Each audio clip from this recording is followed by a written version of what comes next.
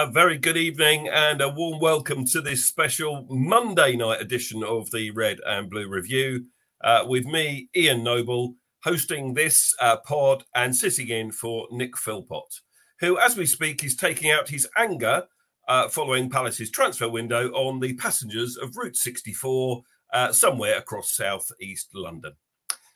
Please do follow us, of course, on our social media. Follow us on Twitter. Like our Facebook page, follow us on Instagram, and head over to our YouTube channel.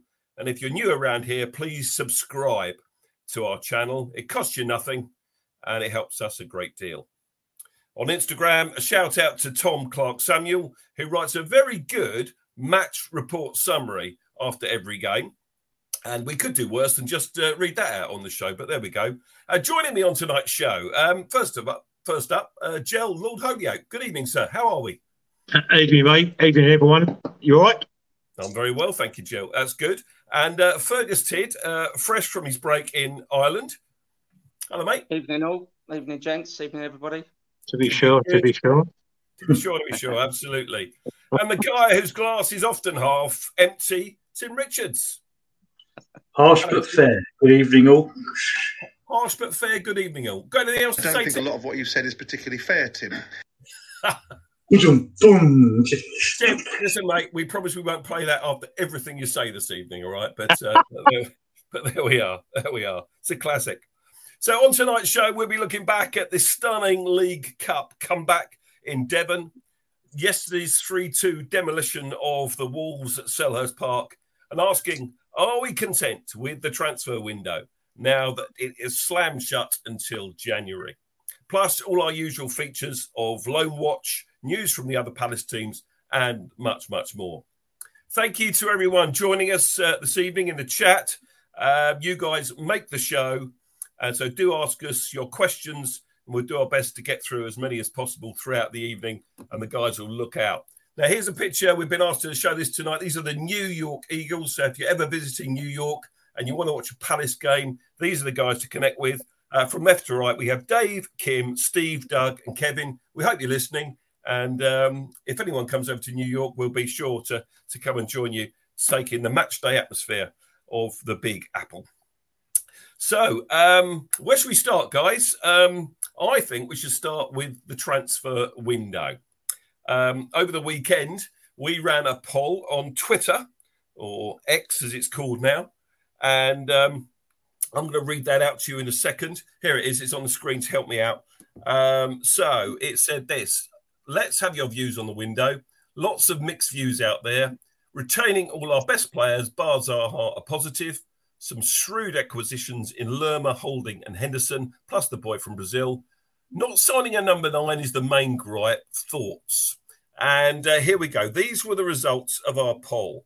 A whopping 63% said they were disappointed, but a significant minority of 30% said the window was better than they'd hoped for, or 100% happy, leaving 7%, including Nick, raging. So this is what happened with the main transfers in and out of the club. We have França. Well, first of all, Lerma should have gone first, really. Lerma was the one that was done really early on a free from Bournemouth, of course. França, the boy from Brazil, 26 mil. As much as that? Didn't think it was as much as that. Maybe that's with the add-ons as well. And then right at the end of the window, Dean Henderson from Manchester United. I think that 20 mil is with the add-ons. And then Holding from Arsenal. Quite an impressive CV, Rob Holding. Worth looking at for just 4 million quid. And the key players that went out for us, of course, were Zaha, Buckland, then James MacArthur and Luka Milivojevic were the others that were in the first team setup that were let go.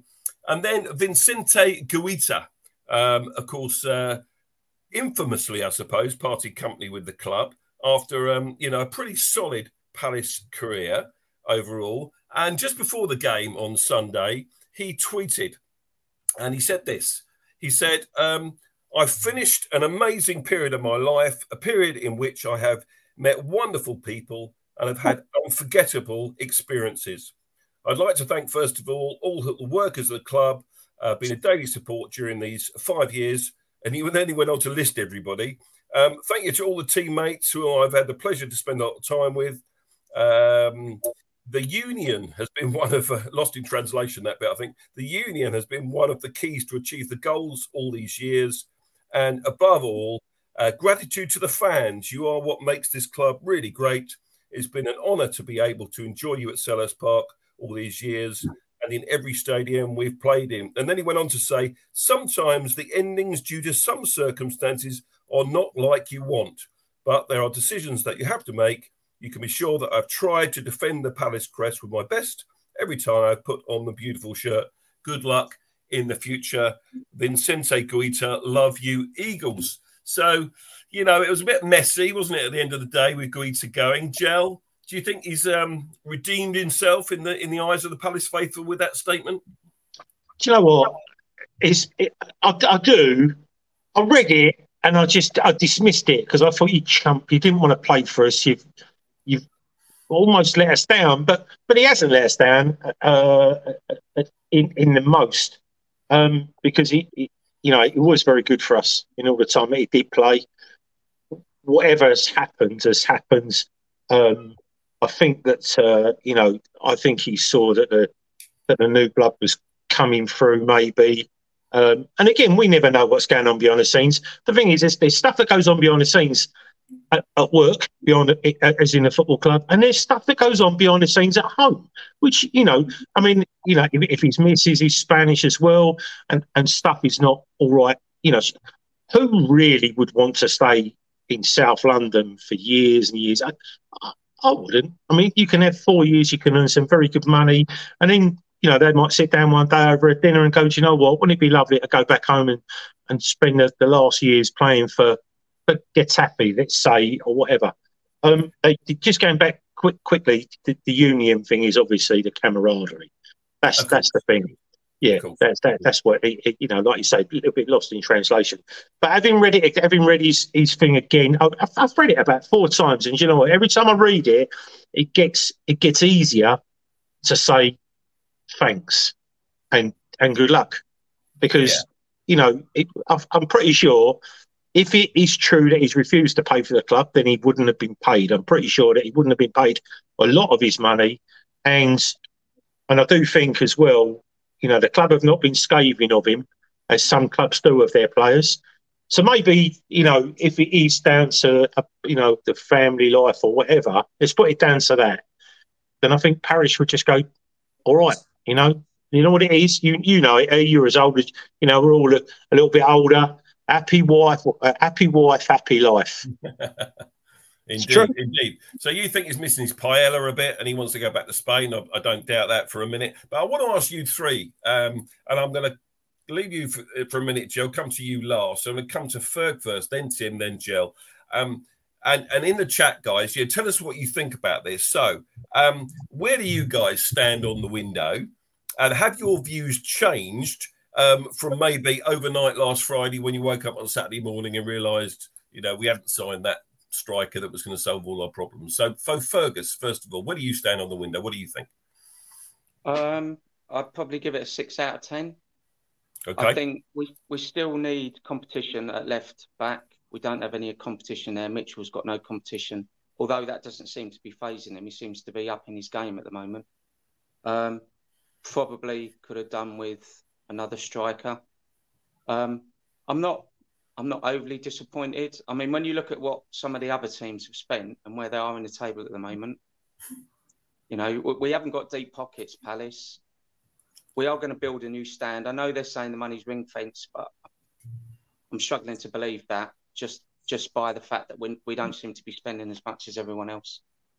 So, yeah, I mean, some decent signings. When you compare it to some of the players that have left, I think we're a stronger squad, but there are still some deficits that we need to fill. There's only 119 days to go till the January transfer window, so it's not long. It's not long to wait. Very good. Azza says that Ferg, you sound like his missus said you sound like Steve Parish. I'm not sure about that. Yeah. There we go. But the good thing was we never lost any players. That's absolutely that was a success. The fact that we've still got Elise, Eze, Decore, Guy, Anderson. Yeah. Because, all those top 4, top 6 clubs were all after those players right up to the last minute. I think Man City were trying to get one over the line. So, yeah, I read something today that said that Manchester City made an 11th hour bid to sign Eberechi Eze for £60 million. And the reason they let the boy go to Chelsea was to free up the funds to buy Eze. How much truth is in that? Who knows? Tim, let me come to you because, in our chats on Messenger, you were very outspoken about the lack of ambition of the club and all the rest of it. So, how do you feel now vis-a-vis where you were on Friday evening? Well, to be fair, I also said each time it's not a case of the amount of money you spend, it's what you spend the money on. And by that, I mean when Arsenal bought, or Newcastle, whoever it was, you bought that Brighton player for £52 million a couple of seasons ago. And for that same money, we got Eze, we got Anderson, we got Guéhi, we got Elise, and we got Conor Gallagher on loan for a year. So it's not about how much.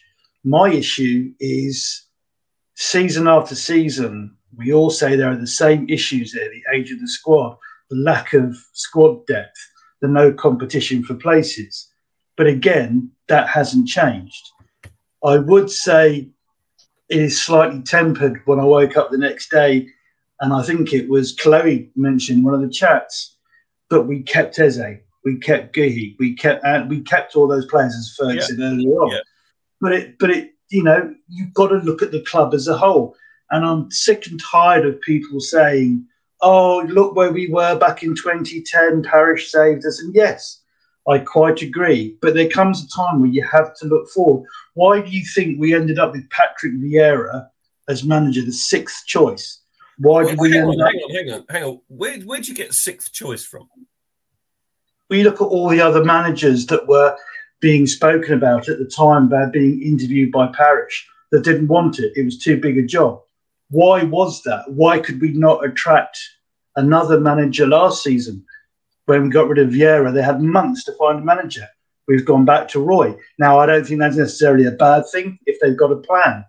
But that's my issue with the board. That's why I bagged the board out, because they're not addressing the overall things that we've been saying. Okay, we could go down a cul-de-sac here and start talking about the manager. I don't necessarily want to do that this evening just now. So give me a mark out of 10 for the windows. Ferg said 6. What about you? What would you say? To be fair, the fact that we kept who we managed to keep, I'd go 6.5, 7, because it could have been a lot worse. I don't do fractions, so 7 out of 10 is really good. Yeah. Excellent. Gel, your thoughts on the transfer window? Keeping the players, getting the ones we got in. Francis, we haven't seen him yet, obviously. He might be brilliant. Jefferson Lerma started very, very well. What do you think? Well, I mean, we haven't really mentioned Chris Francis either. No, we haven't. You're right. And he was... So basically, if we go... Francis was a free... França was 20 million euros.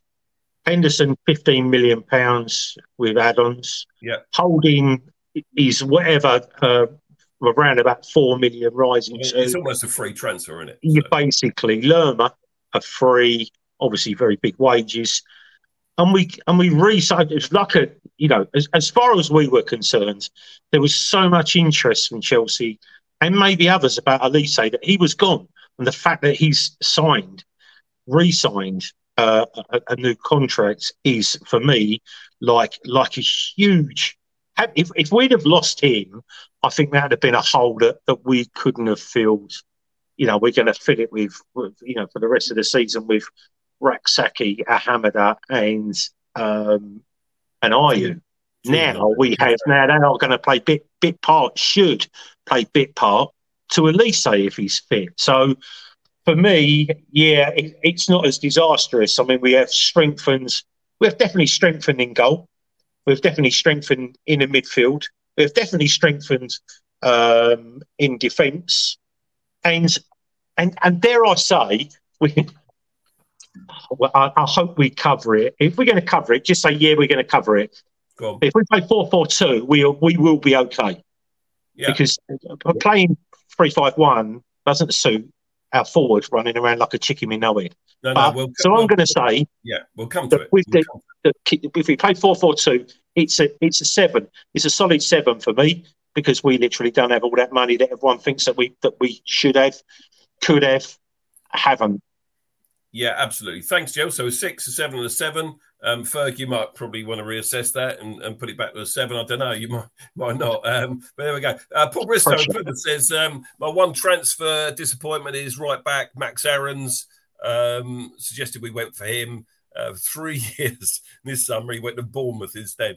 Well, be interested to see how he gets on at Bournemouth, because, you know, he played in a Norwich side in the Championship last season, and he played in a Norwich side that got relegated the year before. So I often think with some of these players that we go in for, I mean, Leicester's a good example, Leeds is another good example, where some of these players are all moving on, but don't forget, they all got relegated last season, so they can't all be that good, can they? With 1 or 2 exceptions, maybe. So interesting discussion. I think, you know, overall, clearly the majority of the fan base, as our poll suggested, with 241 votes, that 63% said disappointed and could have done with 1 or 2 more, but it really isn't the end of the world. Now, I think our friend Nick's he said his marks are 4. That's why you're not on the show tonight, mate. So, you know, clearly there could have been additions to it. But the important thing is, as you've already alluded to, Joe, we kept our best players, and importantly, we kept Michael Elise. And I don't know about you, but with the fact that Michael Elise is injured at the moment, when he comes back, he's going to feel like a new signing. He really will. He'll feel like a new signing. We're not doing too bad without him, to be honest with you. We'll come to the game shortly, but, you know, we're not doing too badly without him. But think what he can do if he gets going down the right-hand side. One thing, I'll bring you in just a sec, Joe. No, come in now, and I'll come to this bit in a minute. Joe, go on then. Well, going on to the new signings, I know people were still devastated and said that we haven't replaced Wilf, and I don't really want to keep going on about it, because people say to me, you know, my Arsenal neighbour across the road was trying to give it to me about the game. It's the first time we've had a chance to bump into it, and I basically called him a lucky bugger, and then he admitted that I said, but we've brought Francher in to take Wilf's place. Now, just going off of YouTube and stuff, you know, he looks decent. You know what he looks like? He looks like a raw Wilf. So if he becomes anything this season, even if it is an impact sub, you know, he needs to get that experience. I think we've done all right, and we've definitely strengthened both sides. So I say by keeping Elise, having Francher. So third. Perfect. I was going to say you could add Raksaki to that as well. Yeah, you know, he's not gone out on loan, so we've got a young academy player who's potentially going to break into the first team this season. Absolutely, and that's what we all want. We've all been crying out for that, haven't we, for ages? You know, the academy, the academy that we've been talking about. The academy. You know, I've been down there. I've done the academy tour. It's really impressive. It really is. But they've got to produce the players. Now, when we talk about the other teams later on, you'll see how good some of the kids are playing at the moment. But Jez Raksaki is not amongst the loaned out players, because I think they see the potential that he has. He's clearly isn't the finished article, but give him some minutes, got the experience on the bench in the Premier League. These are the players that we have loaned out, guys. We've loaned out Owen Goodman to Colchester, Kofi Balmer to Port Vale, Boateng to Dundee, Luke Plunge to Carlisle, and Scott Banks to St. Pauli, Killian Phillips, Wycombe Wanderers, and this evening, John Kamani Gordon makes his debut. If he plays, I think he's on the bench for Cambridge United. So they're Scott Banksy's got an ACL injury, isn't he? Yeah, he has. You're right, he has. Injury. Yeah, he has. So you just read my script, folk, but that's okay. That's what this show's all about. That's not a problem. So yeah. Well, before we get onto the loan players, we'll do that next. But is anyone else irked by the BBC's pronunciation of our number 10?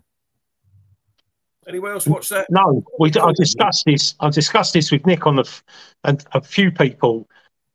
The game yesterday, the commentator said that she was actually asked him about this, and that's how Eza wants his name pronounced. It was never Eze. Eza. Eza.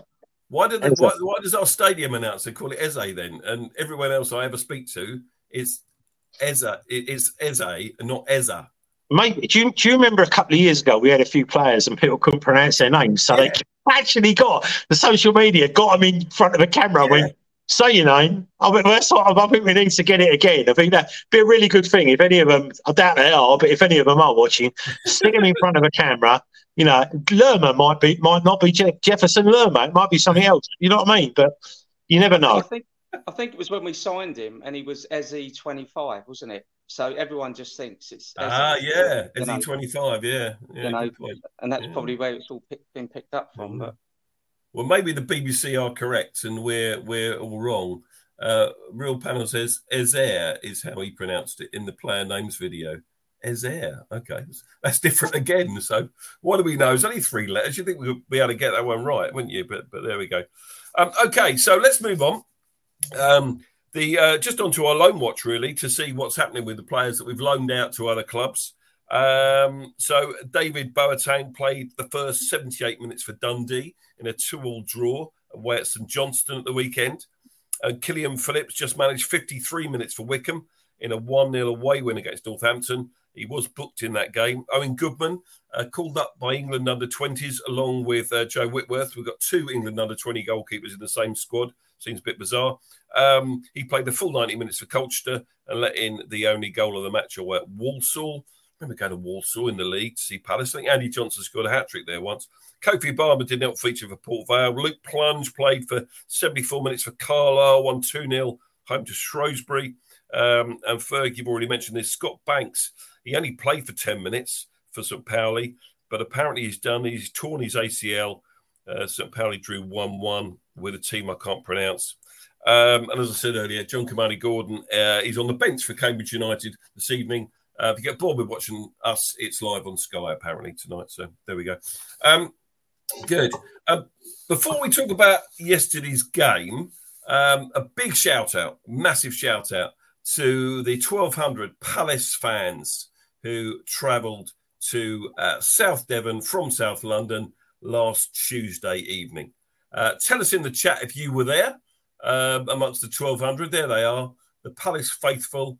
And I bet after the first half of the game, they were beginning to wonder why they bothered, and they were questioning their sanity in making that trip. We're drawn away to newly promoted Championship side Plymouth Argyle in round 2 of the Carabao Cup, and Roy Hodgson rang the changes with 7 players coming in to the starting 11 from the side that had drawn to Brentford 4 days earlier. And there's a starting 11.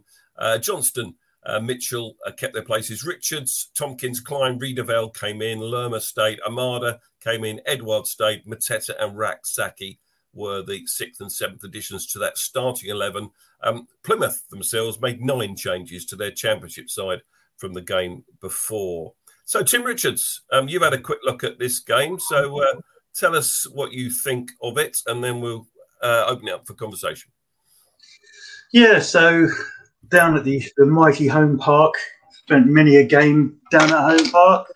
Shame I couldn't go, although after listening to the first half on Palace TV, I'm quite glad I wasn't there. It was pretty poor stuff from the way it was being reported, and looking at the highlights, Plymouth seemed to start definitely the better. They were up for it. Like Ian said, they still made 9 changes, but they were still showing us the way to go. And then on 6 minutes, young Wayne headed back from the far post. We had 3 defenders around the Plymouth player, but nobody reacted, and he just banged it in 1-0. And nobody could say they didn't deserve it. And that's kind of how the rest of the first half went, to be fair. Miller had a great shot for Plymouth Argyle, just wide. JRS, I believe he scored a goal, but it was given offside. It was a good finish from what they were saying on the radio. They didn't actually show it in the highlights, so I couldn't comment. So that's basically the first half. I think from what I could hear, we had a few moments, but we were lucky to go in just 1 down. Second half started, you're hoping for a reaction, you're hoping for Roy to change things around. But then again, straight from the second half, literally within a couple of minutes, Plymouth attacking again, great move, cuts in with the ball, Lovely finish. I believe he's a loanee from Wolves, actually, so they could have done with him. They could have done with him on Sunday. But it's a lovely cut in. The keeper had no chance. To be fair, top corner, 2-0, and you're thinking, here we go. This is a nightmare. But then and you've got to say, I think from Roy's first period in charge, quite often he was criticised for making substitutions too late. But in his second spell, and again the start of this season, he's doing great. He's making changes early, both formation and players. So on 55 minutes, we had Ayu on for JRS, and Jairo was off for Eze. Immediate change from what they were saying on the radio and the highlights. Basically, from that point, we kind of bossed it. And then on 56 minutes, Stoppy came on for Mada and again played well. And then on 59 minutes, great work from Eze, following from a great cross from the right for Edouard to toe it in. Great for similar, I think the Wolves, the goal he had against Wolves, the first one, far post, got their first great strikers finish. And then on 61 minutes again, Eze dancing down. He should be on Strictly Come Dancing with the way he was moving back to his old best, if you like. Great cross comes in, lovely little ball through, and a great finish. And say what you want about Mateta, and I'm one of the ones. He does know how to finish. If he's put in the right place, he gets them on target. And then we're still pressing for more. And then 62 minutes, I think it was. Great build up again. Lovely ball through to JPM again. And again, another great finish. I know people say, it's Plymouth Argyle, it's a mid-table championship team. It doesn't matter.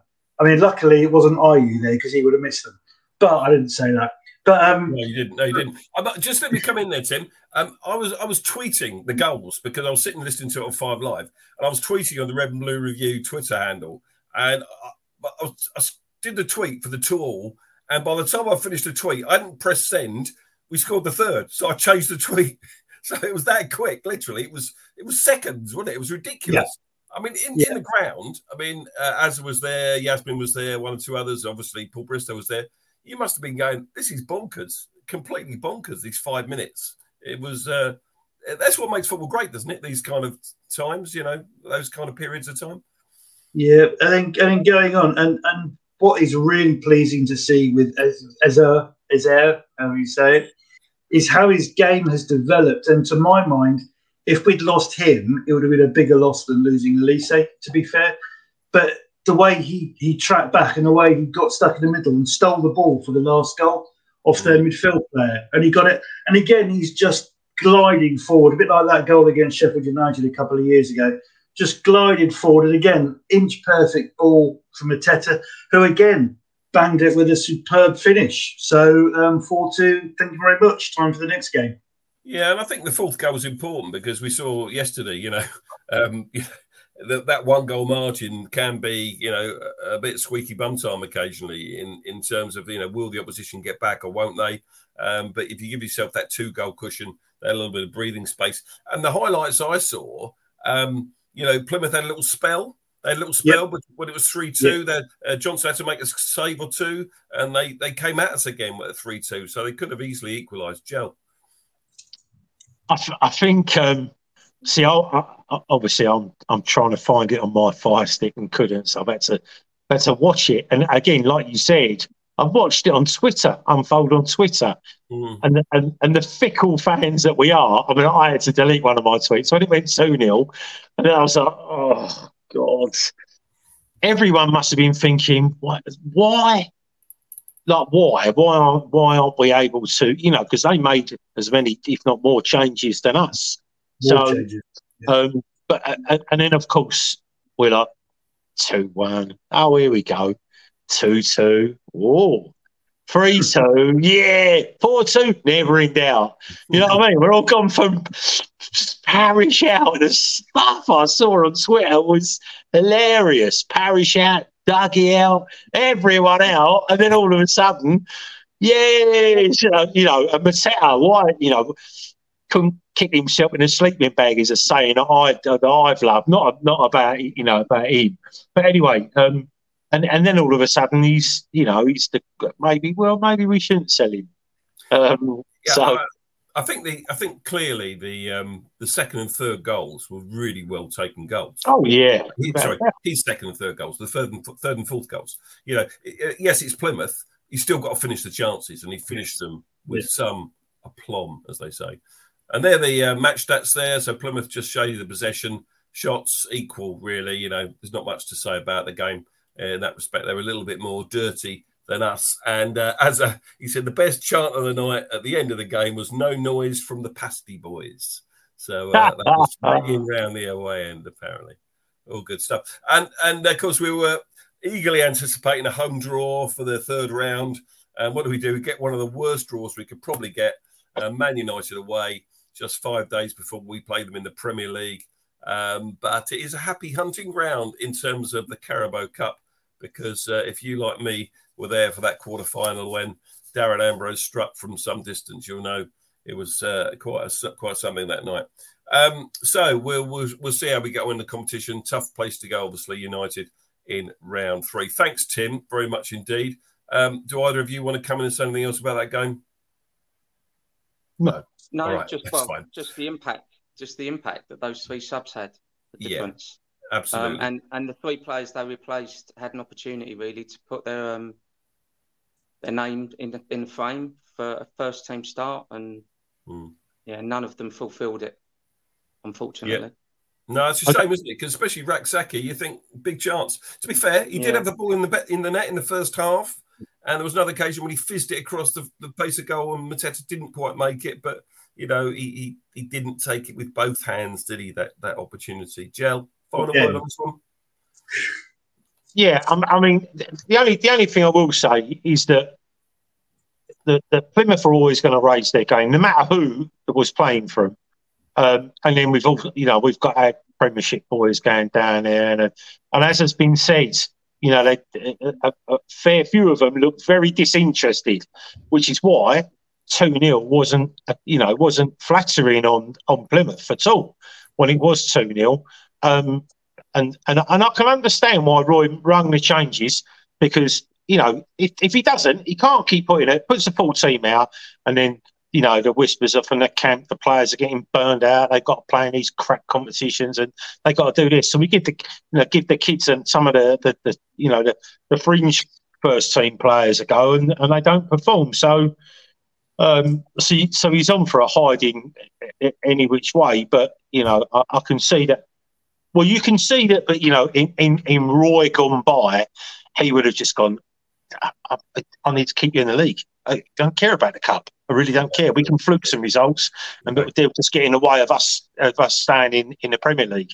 But by doing what he did and sticking the players on what he did, he wanted to turn that game around, which is exactly what happened. Very and it might really have turned around the fortunes. Just one game, it might have just turned the fortunes around, not just of Mateta and Edouard, but of the club, because we were on a hiding to nothing now. And then all of a sudden, we score 4 goals then, and we scored 3 yesterday. So and football is a confidence game, especially when you're playing up top and you're scoring goals or not scoring goals, as the case may be. And I think you're right, Joel. I think that result was really important for the momentum and the confidence going into yesterday's game. So let's move on to that. Let's go to the most recent event at Selhurst in the Sunday sunshine. See what I did there. Here's how we lined up yesterday. No changes for the 4th consecutive league game. And we've been saying for a couple of weeks, haven't we, that this team sort of picks itself. Although I did call for one change that we'll come to a little bit later. I'm not going to read it through all, Nige, so we'll just move on. Now, Azza, we've already mentioned you, mate, a couple of times tonight. You're a regular watcher of this show. It was a big day because young Leo, your son, was a mascot. And there he is holding Mark Gahey's hand as the teams came out. And he got a message today, Azza, that Mark Gahey's going to send Azza his match-worn shirt.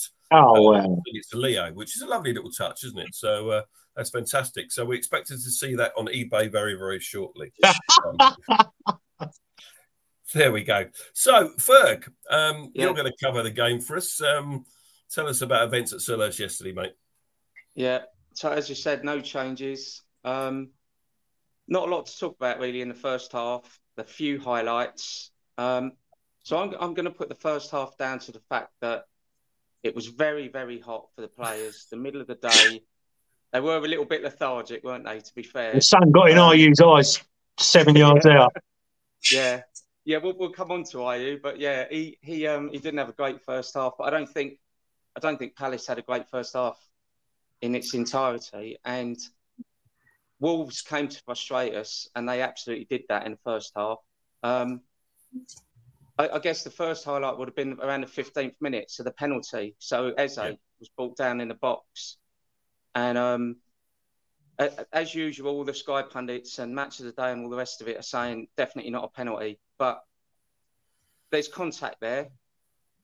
He's brought down in the area, very similar to the Arsenal game. Again, it's not given by the ref, and they're not going to overturn the ref's decision because it's not a clear and obvious mistake in their eyes. So, no penalty. And then about a minute later, IU had that opportunity. Saab tried to pass the ball out. He's lost it. Lerma's crossed the ball. Well, it's kind of an awkward sort of side footing to IU. He hit the target, to be fair, but Kilman just threw his body in the way and deflected it out. So I think if that had gone in, it would have been a completely different reflection on the game. You know, we'd have gone 1-0 up. We'd have had the momentum. I think that's what we needed. So that didn't go in. And then the last highlight of the first half really was Neto. He had that chance. It deflected, but Johnson still had to pull a really good save to tip it over the bar. They were pretty much the highlights of the first half. There wasn't really much to talk about. It was a poor first half by both sides really, but especially Palace. Yeah, and I think the miss was sort of summed it up, didn't it? Really, that miss. It was a bit unfortunate, and as you say, Kilman defended very, very well. And I think Lerma probably made the right decision because Sarr was coming out, making himself really big. Saw IU, wasn't to be. And like you, I think it's a penalty. I think he's trod on his foot. I think it's a penalty. We're not giving gel. There was one camera angle. They showed it once and once only, and had they shown it when the VAR check was gone, they would have given it. He didn't just trip him; he had his foot on his toes. Yeah. But so for me, it was a penalty. The only thing I will say, because I've got a few mates in fact, I've got two mates that have contacted me, and they're both Wolves fans, Rich and Dan. And they said that we bossed that half, the first half. And I said, yeah, you did. You passed us off the pitch. When we did shut them down, it was a slightly better first half. It was almost a bit chess-like. But when we shut them down, we created chances. And I think someone a bit sharper, a little bit, worth a little bit more money, we would have been 1-0 up. I don't think if Lerma, he should have really. The goalkeeper was on his knees. He should have rounded him and done all the hard work that he can create his own chance. So, I just want I not take issue, but I just want to give but credit's due. I thought Wolves they come and they had to frustrate us, but they're a very good passing side. I've got a Wolves mate as well, and he sorry, Fo, I'll come to you in a sec. I've got a Wolves mate. He messaged me afterwards saying, "Congratulations, we weren't really at it today. You deserved it." And I went back to him and said, I think you'll be fine. I don't think you'll he said, we're going to struggle. I said, I don't think you'll struggle. Fergus. No, I was going to say they had 60% possession in the first half. They created one chance. Yeah. And that's what their manager was saying at the end of the game. For all their effort and all their possession, they just weren't creating anything. But that was their trouble last year. Same as us. In the last third, they were the bottom scorers in the Premier League last year. So in the last third, and they've got that great big lump that they bought on second half, but we'll talk about him in a minute. Yeah, fine. Tony Quinn says 100% not a penalty. So I think most of us would disagree with you there, Tony. But there we are. It wasn't given, so maybe you're right and we're wrong. But let's come to the second half then, because it was much better, of course, wasn't it?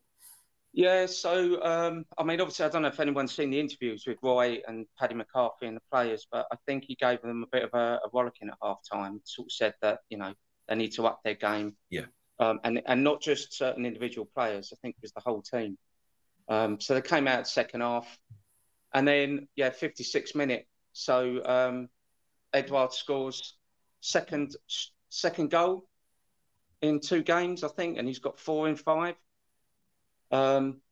So great cross by Mitchell down the left, and Edouard just gets his foot in front, pokes it home.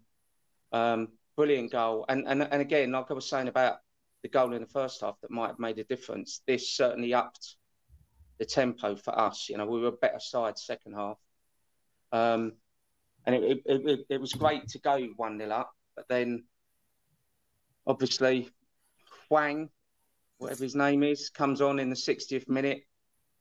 And I think it was their first real attack of the second half, if you can call it an attack. It was a dead ball, wasn't it? It was a dead ball. It was, yeah. And so it was Neto's free kick, wasn't it? And I mean, there was... So it went in, but I'm guessing it went to VAR, didn't it? Because they were checking to see if it was handball or the shoulder. And I think it was the shoulder. But I mean, it was a good finish by Hwang. But again, poor defending. I think Lerma was the closest to him, but he wasn't anywhere near him. He had a free header. Okay, Ferg, let me interrupt you. What can we learn from conceding a goal like that, do you think?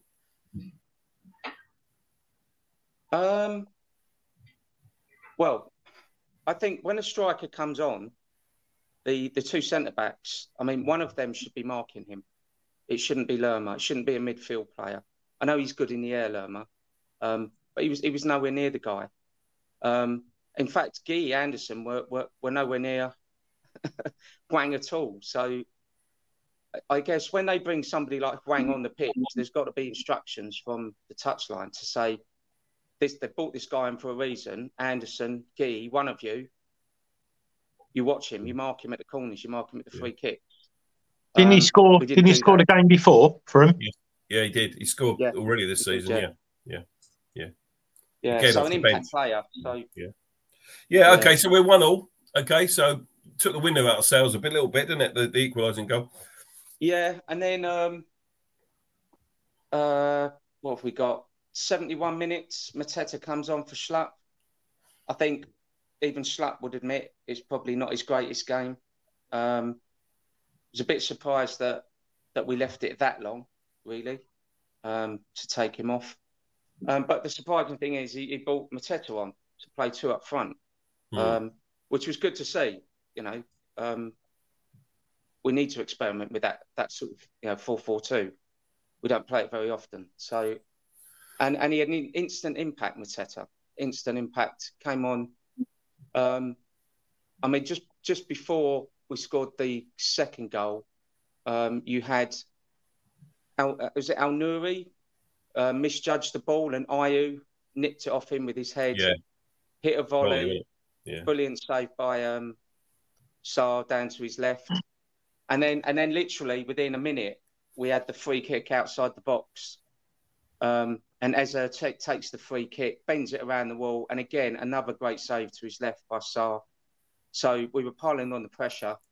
Yep. And then 78th minute, we get the second goal. And obviously Mateta's involved in it. Whether he meant it or not, he says it was deliberate. But Go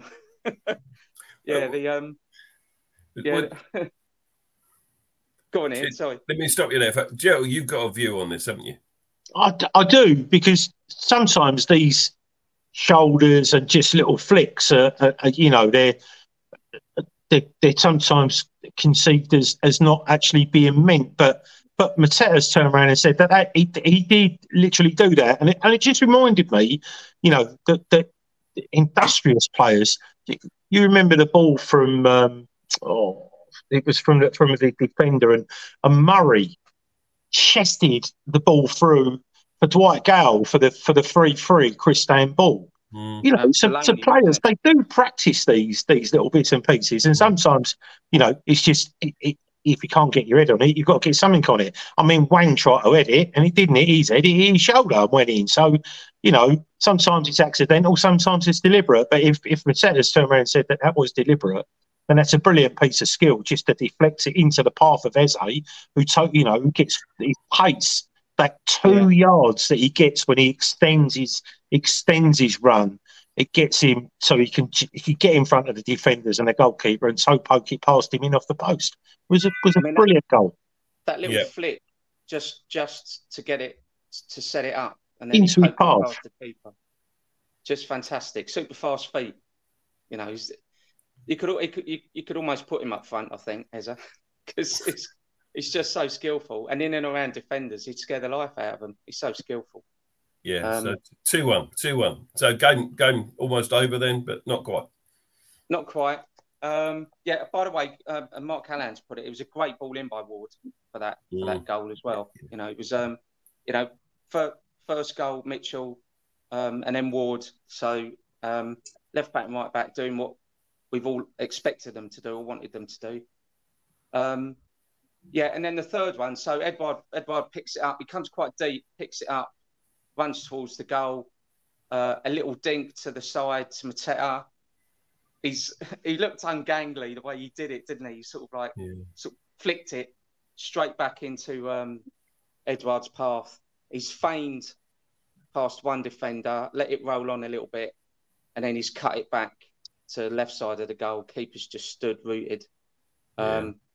Brilliant third goal. And again, Mateta involved. So, you know, he's come on and within sort of like 10, 15 minutes, he's completely changed the aspect of the game. And then typical Palace. I mean, do you want to talk about? Yeah. We just we'll just interrupt you. In the chat, we've got some people saying Mateta meant to do it. Others are saying he didn't mean to do it for that second goal. Tim first, then Joe. Yeah, I was good for describing the goals, and I think that was the biggest difference in the two halves and the biggest frustration in the first half. In the first half, how many times did Mitchell and Ward get in places where they could have crossed the ball? They could have got the ball in, but they didn't. They played it back. They didn't pass it. Second half, we get the ball in. If that's because we had two up front and it makes a difference, I don't know. But it seems to me that's the way we should go going forward. Yeah, good. Joe. I just thought as well that Edouard's second goal, the 1-2 with Mateta, gets the flick, then he takes it in his stride, does the feint, so he beats the defender, and then hits it in the bottom left-hand corner, is almost exactly from the same place, exactly the same as Eze's goal against Leeds last year. Do you remember? Yeah, I do. Yeah. I'll tell you, I'd like to see the replay of both of those because it's very, very similar. Yeah, indeed. So, you know, 3-1 looks like the game's over. I think even the commentator said Palace have won now. But, you know, typical Palace, rather deaf. Yeah. Well, you know, 6 minutes of stoppage time. Hughesy came on, so it was good to see Hughesy back from his injury that he picked up. Yeah, and then Kuna scores with, 6 minutes went up. I think it was the 96th minute we were in. Typical Palace. Again, across from the left, no one near him. Mark Gee and Anderson. To be honest with you, they both looked exhausted. Yeah. You know, when the goal went in, you could see them. They were mopping their brows and they were just like, oh, you know, I think they were just waiting for that whistle and they've been caught cold. Again, Guy had a free header. Johnson had no chance in goal. And then, you know, the ref plays an extra minute and we're all sort of thinking, can the unthinkable happen? You know, it's Palace, so it's quite possible. but we managed to hold out for those final 60 seconds. 3 points in the bag, 7th in the table. Europa Conference League, here we come. We're above. Dear me. Yeah. And here we have the stats. Wolves had the majority of the possession, of course, 57%. We have more shots. Clearly more shots on target as well. Interestingly, in FPL, and people that know me well know I follow this really closely, Sarr had made 7 saves. Was accredited with 7 saves, should I say, and Johnson only 2. in the game, and it was dead heat on fouls. So there we go. Thanks, Nige, very much indeed. The Athletic had a really good report on this. It says the numbers alone tell the story. Palace had double the number of final third entries in the second half, 42, than they had managed in the first.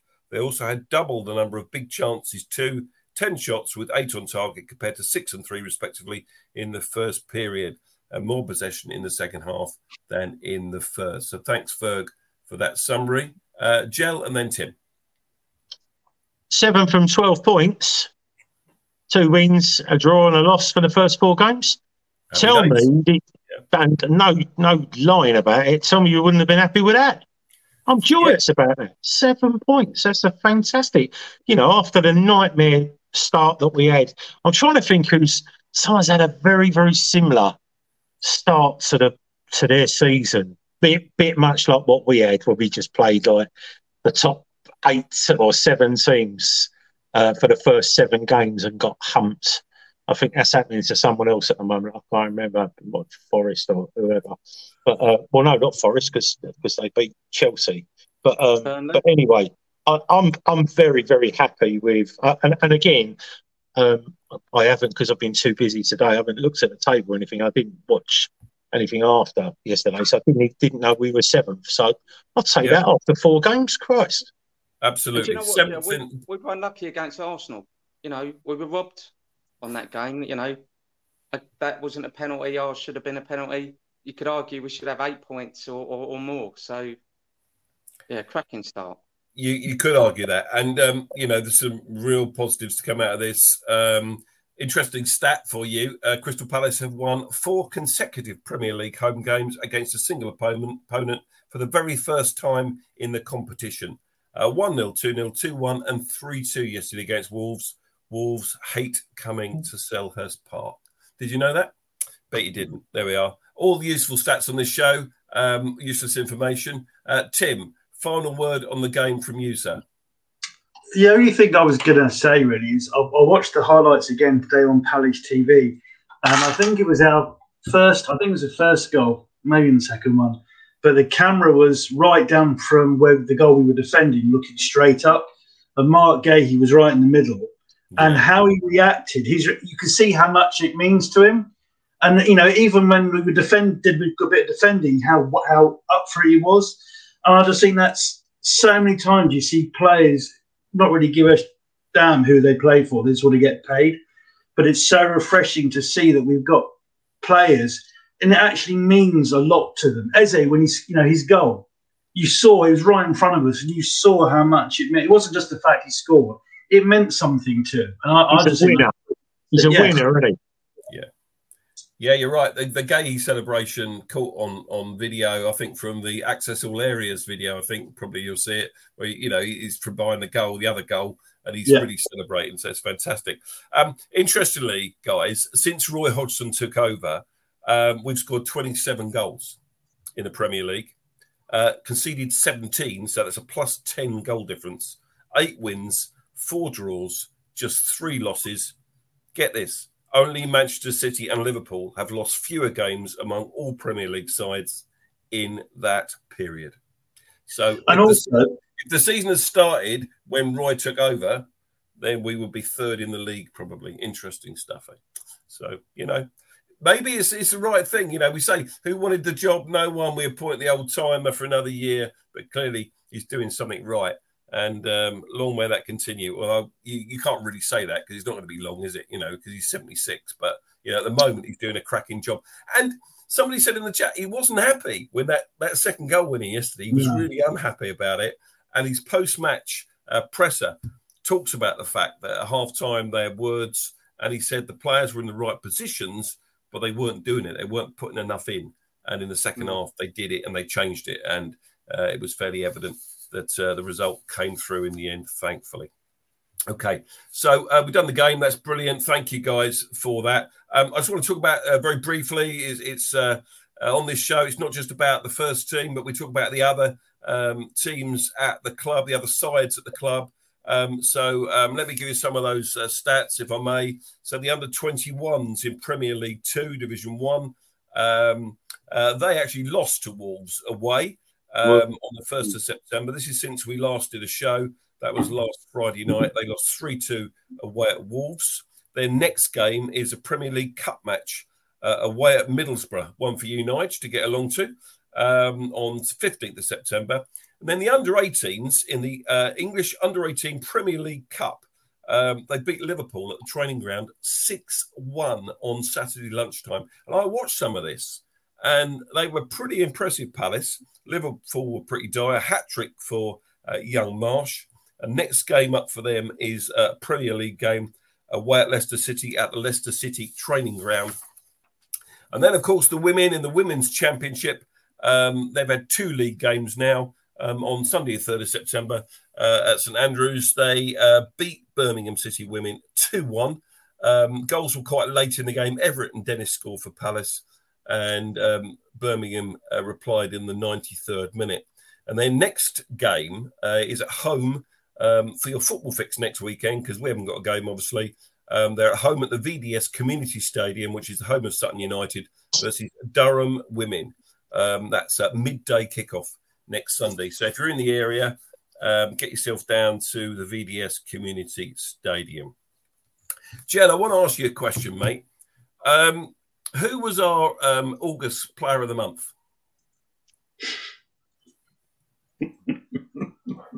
Oh, I know who it was. Yeah, who was it then? Ayew. Ayew, absolutely. What do we think about that? Going back to Ayew, I thought he had a good game yesterday, and he did what he needed to do. You said that without moving your lips. That's brilliant. Just awesome. I just thought interesting, isn't it? The video of him receiving his award, he didn't look too happy. You know, he's thanks. Does he ever look happy? Not You know what? You know when I think, I bet when he goes to the cash point, right, and no one's looking, and he taps his number in, and he presses balance first, and I bet he has a little smile, and then goes back to being stern. So what you're saying is he's the gel of our team then?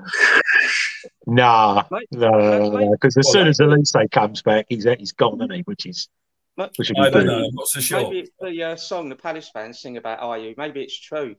You know, if you're carrying that sort of weight around, you know. There we go. Listen, I'll tell you. I know. You know, I've been quite scathing of him at times, but apart from when he got booed by the crowd twice yesterday, when he could have gone forward and there were players that wanted to get the ball off him, I thought he had another solid game. He has definitely he's sort of stopped running into blind alleys and then losing the ball or being over. You know, when he does things quickly and he's only got the ball for 5 seconds, then he seems to have upped his game. He's got crosses in, and the chance yesterday when he, you know, the volley that the goalkeeper smartly saved down to his left hand side, you know, that would have been a screamer. But he does give us one of those every season, doesn't he? So, I thought he did all right. You know, whether he's been the player of the month, you know. Well, the fans seem to think so, Joe. So, you know. Well, I imagine Eze would be pretty pissed off about that because he's, you know, without Eze, he's Eze, whatever he's called these days, Eze. You know, if it weren't for him, we wouldn't be anywhere. So it doesn't really matter. So for me, I'm not going to I'd be fuming, especially if that comes with a $5,000 a month prize or something. Christ. There we go. Right. Okay. Going to move it on because the hour is nearly up, guys. So we've already said it's great going into the international break in 7th place on 7 points, and we'd have all taken that before a ball was kicked for sure. Congratulations to those Palace players called up for international duty. 3 players, of course, in the full England squad: Eza, Gahey and Johnston. Anderson for Denmark, Ayew for Ghana, Doucouré for Mali, Lerma for Colombia, and Chris Richards for the USA. And next up for Palace, we have Villa away on Saturday, the 16th of September. It's a 3 p.m. kickoff at Villa Park, followed by Fulham at home the weekend after, another 3 p.m. kickoff, our first home 3 p.m. of the season, before we go to Man United, as we've already said, in the League Cup third round on the Tuesday, which is live on Sky, and then Man United away in the league. Again, another 3 p.m. 3 p.m. kickoffs in succession, guys. Drink that in. Going into October, We play Nottingham Forest at home. That is Tyler. on Sky. And then we have Newcastle after the next international break. So let's have your Villa predictions, guys, in the chat. Tell us what you think is going to happen when we next go away in the Premier League. What's the score going to be? Tell us what you think in the chat. And I'll come first of all to Gel. 1-1. 1-1 for you. Okay, interesting. Tim? 2-1 Palace. 2-1 Palace. And Fergus? I'm going to go 2-1 Palace. You always go 2-1 Palace. I'm going to go 1-0 then. Go 1-0. Slightly different. Okay. I need to get rid of Watkins from the fantasy team, though, if that's going to happen. So, can I have a caveat? If Elise's playing, 1-1. Well, you said 1-1 anyway, didn't you? No. Yeah. But I think Elise, I'm hoping he's going to be back in 2 weeks, 3 weeks. He might be on the bench. I don't think we'll start him. I think when he returns, I think he'll be eased in gently. At least I hope that's the case. So to finish the show, guys, tonight, you know what's coming, don't you? A positive view, a positive comment. It's going to be really hard for you, Tim, this, isn't it? Positive comment. But we'll come to you last, let you have time to think about it. Fergus first? Well, again, 3 England players. 3 Palace players called up for the England team. I mean, fantastic. Long may it continue. And well deserved as well. Doesn't happen too often, does it? So there we go. No. Brilliant. Joe? Mateta and Edouard up front, 4-4-2. Thank you very much indeed. Tim, what have you got for us? No Philpott on the show. Great. Very positive.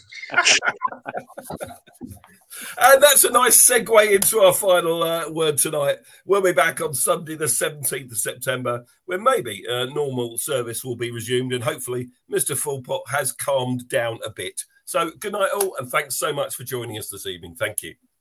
Good night, everyone. Good night.